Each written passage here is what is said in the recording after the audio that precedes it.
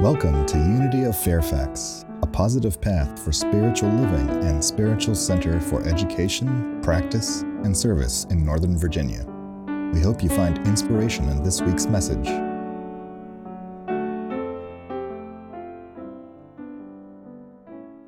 We're in what I affectionately refer to as food season. And you know why? It's because we have Thanksgiving this month, and then there's Christmas, and then there's the tsunami of Christmas cookies, and then there's New Year's parties, and then there's January and the regret. Oh, the regret. Or not. We're so blessed to have so much to eat. And I'm smelling this wonderful soup. So before our annual membership meeting, we like to give people some food, preferably something with a little protein, because we don't want to have a meeting where people are hangry.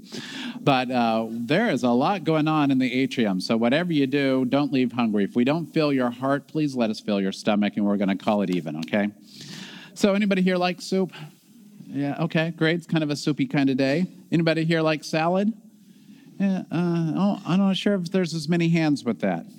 Well, I'm a big fan of both. And after all, both are edible.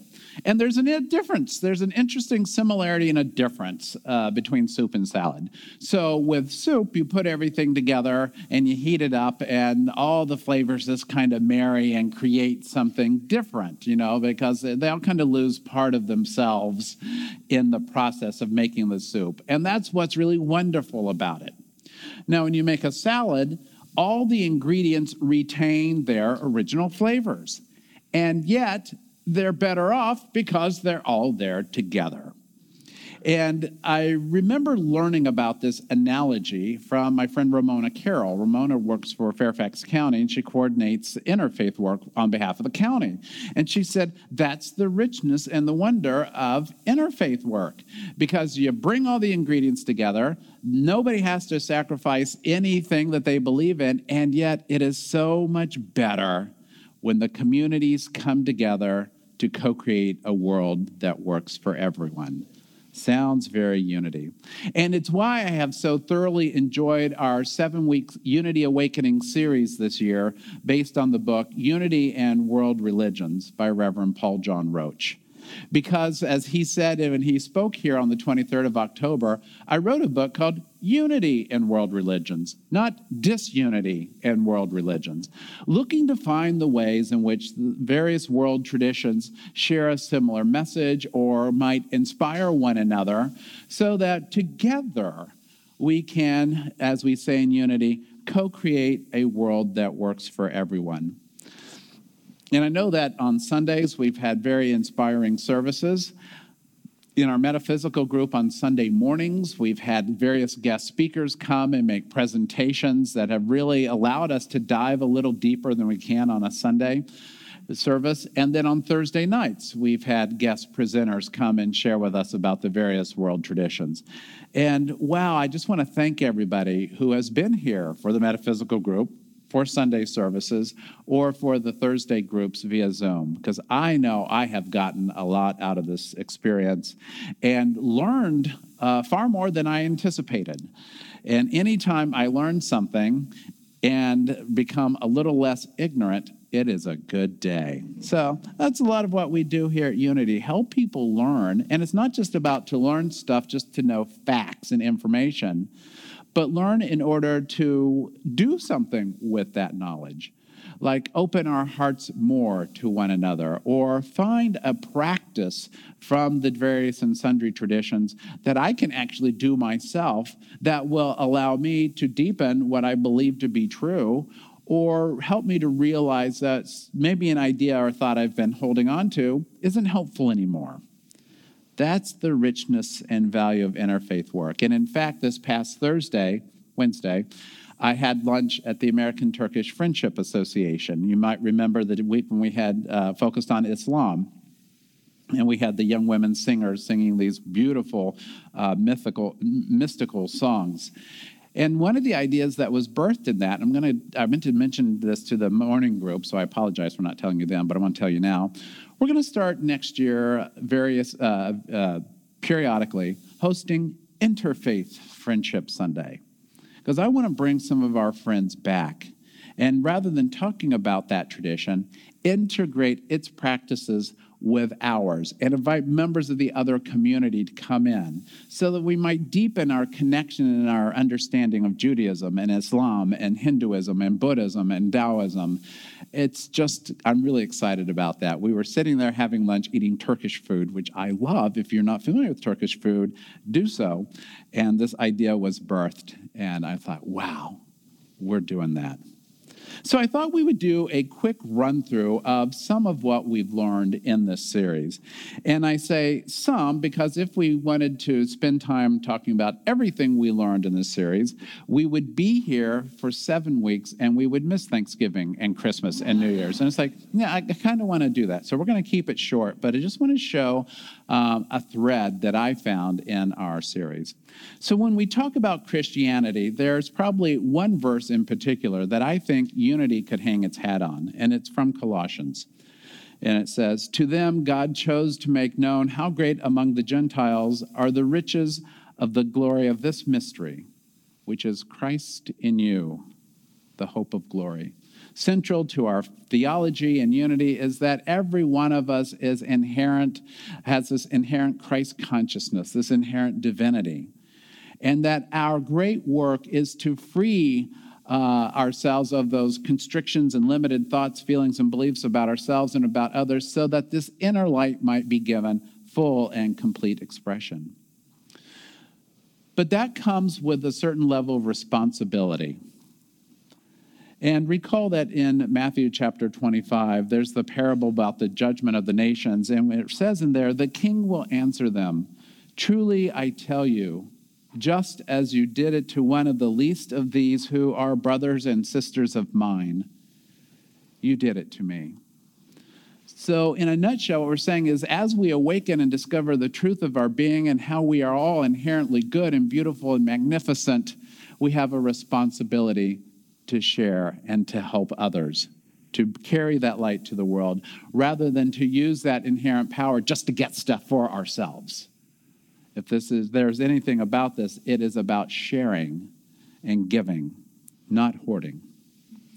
There's a similar teaching that we see in Judaism. Let's look at that. And there's a wonderful saying, and I shared this from the work of Hillel the Elder, who was a contemporary of Jesus, actually, in which he said famously, "That which is hateful to you, do not do unto your fellow."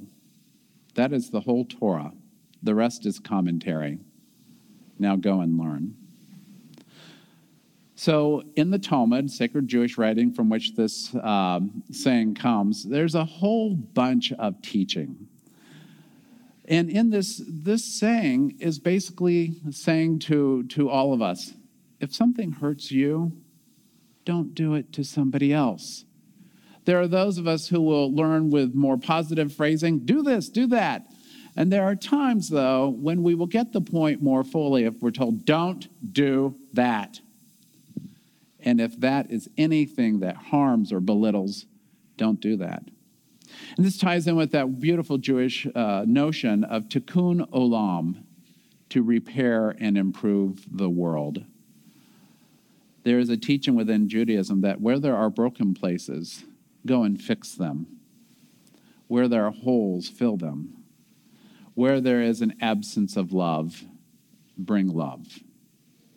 I just love that passion, that idea. Don't hurt anybody. And I would say, don't hurt yourself as well. Islam has some beautiful teachings around the same sort of concept. And when we dialogued that day, if you remember on the 9th of October with Afnan and Savem from Green Muslims, our environmental partner, we talked about 5 pillars of Islam. 2 in particular I want to reference. Zakat, which is almsgiving, and Sawm, which is fasting. Muslims are taught that there's a mandatory requirement to support others through charity. It's not a request, it's a requirement. If people are hungry and you have a means of helping, you must help. If people are thirsty and you have a means of helping, you must help. There's no ifs, ands, or buts. And maybe that's formed out of the birthplace of Islam in the Arabian Peninsula, where life was simply hard. So there's this calling, make sure everybody has some food, some shelter, clothing, if you are at all able to do so. And then we think about the observance of the holy month of Ramadan, in which Muslims fast from sunrise to sunset. And the reason behind that is so that they understand what it means to go without, and understand and grow empathy for those who are doing without some good thing, and to remind them to grow in their capacity to be empathetic and compassionate. This is what that feels like. Never forget it. Care for others. Following that, we address some of the ideas of Hinduism, the world's oldest known religion. Hinduism is complex, it is perplexing, it is rich. And while 95% of the world's Hindus live in India, the influence of Hinduism is extensive around the world. Consider the practice of yoga, or the usage of mantras, or how many of us go to a guru when we want information, whether it's a tech guru, a leadership guru. And how often have we already in today's service used the phrase, namaste? The divinity in me greets the divinity in you. Central to the idea, to the teaching of Hinduism in all of its forms, is that God is formless, yet takes many forms. And if you think about Hindu art, all of those are representations of the divine. To the Hindu people, Brahman, this universal principle of ultimate reality, is everywhere. And in the major schools of Hindu philosophy, it is material, efficient, formal, and the ultimate cause of all that exists. It is pervasive, infinite, it is eternal truth, it is consciousness and bliss, which does not change and yet is the cause of all things. It is a metaphysical concept that refers to the single binding of unity behind diversity that exists in all the world. It's big. It sounds a lot like the way we describe God in unity. Formless, taking many forms, and yet seen everywhere and in everything. Now, within Hinduism and another Indian religion, Sikhism, there's a wonderful term called seva, S-E-V-A, sacred and selfless service, that is performed without regard for any reward coming back to the individual. These are services that can be performed to benefit of other people or to human beings or to the world. And I love that idea. I remember doing the Interfaith Walk in Washington one year when we were visiting all the houses of worship down Mass Avenue, and there are a bunch of them. And we stopped at the Sikh temple, and they just handed out food just because it's what they do. It was so beautiful to be the recipient of that kindness and that grace. Now, when we look at Buddhism, a lot of teachings in Buddhism, and the one that resonates with me that I think is powerful for us is that suffering arises from craving and aversion. There is a lot of psychology in that, and there's a lot of psychology in the teachings of unity and science of mind. So when we talk about suffering coming from craving and aversion, what we're talking about, if we crave something, if we desire it, if we want it, then the problem is we worry that we won't get enough of it. So we're grasping, always wanting more and more and more, and afraid we're going to lose what we have. The flip side of that coin is aversion. We are afraid of something, and so we focus our time and our energy. Oh my God, what if it happens? Oh my God, I'm so afraid of it. And we just attach ourselves to it because we're afraid of it, and we're thinking about it all the time. So in that teaching, what they help the adherents do is to free themselves from attachments or aversions. Because when we're focusing on something that we're afraid we're going to lose or we're afraid it's going to happen, then we're not in the present moment. And so there are these wonderful Buddhist meditation practices that bring us to the present moment. There's a wonderful teaching of the Noble Eightfold Path to help the adherent engage in the process of detaching from suffering. And I love this idea about teaching about suffering because it is ultimately about compassion, to ease suffering, to help people be at peace in themselves and in the world. Last week we looked at Taoism. And I love the teachings of Taoism, one of the indigenous religions of China, because Taoism teaches the balance of letting go and allowing along with making and doing. The yin, release, the yang, do. So remember, if you were with us, I opened my talk by saying, have you ever heard the phrases, easy does it, go with the flow, let go and let God? That's all Taoist philosophy at work in our lives. Or remember the song Let It Be by Paul McCartney. When I find myself in times of trouble, Mother Mary comes to me speaking words of wisdom. Yeah. And in that song, Mother Mary was his mother, whose name was Mary, not the Virgin Mary. It was the one he called Mom.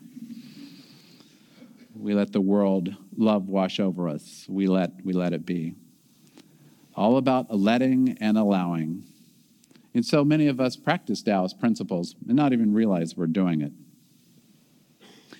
And I love that line from the Tao Te Ching that just kind of sums it all up.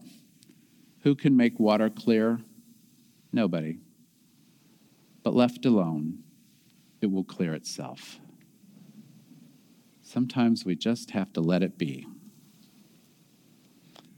So Taoism, too, offers teachings on compassion. Compassion is considered one of the three jewels of Taoism, the other being humility and moderation. And listen to this from the 49th saying of the Tao Te Ching. The master has no mind of her own. She understands the mind of the people. Those who are good, she treats as good. To those who aren't good, she treats as good. This is how she attrains true goodness. She trusts people who are trustworthy. She also trusts people who are not trustworthy. This is how she gains true trust.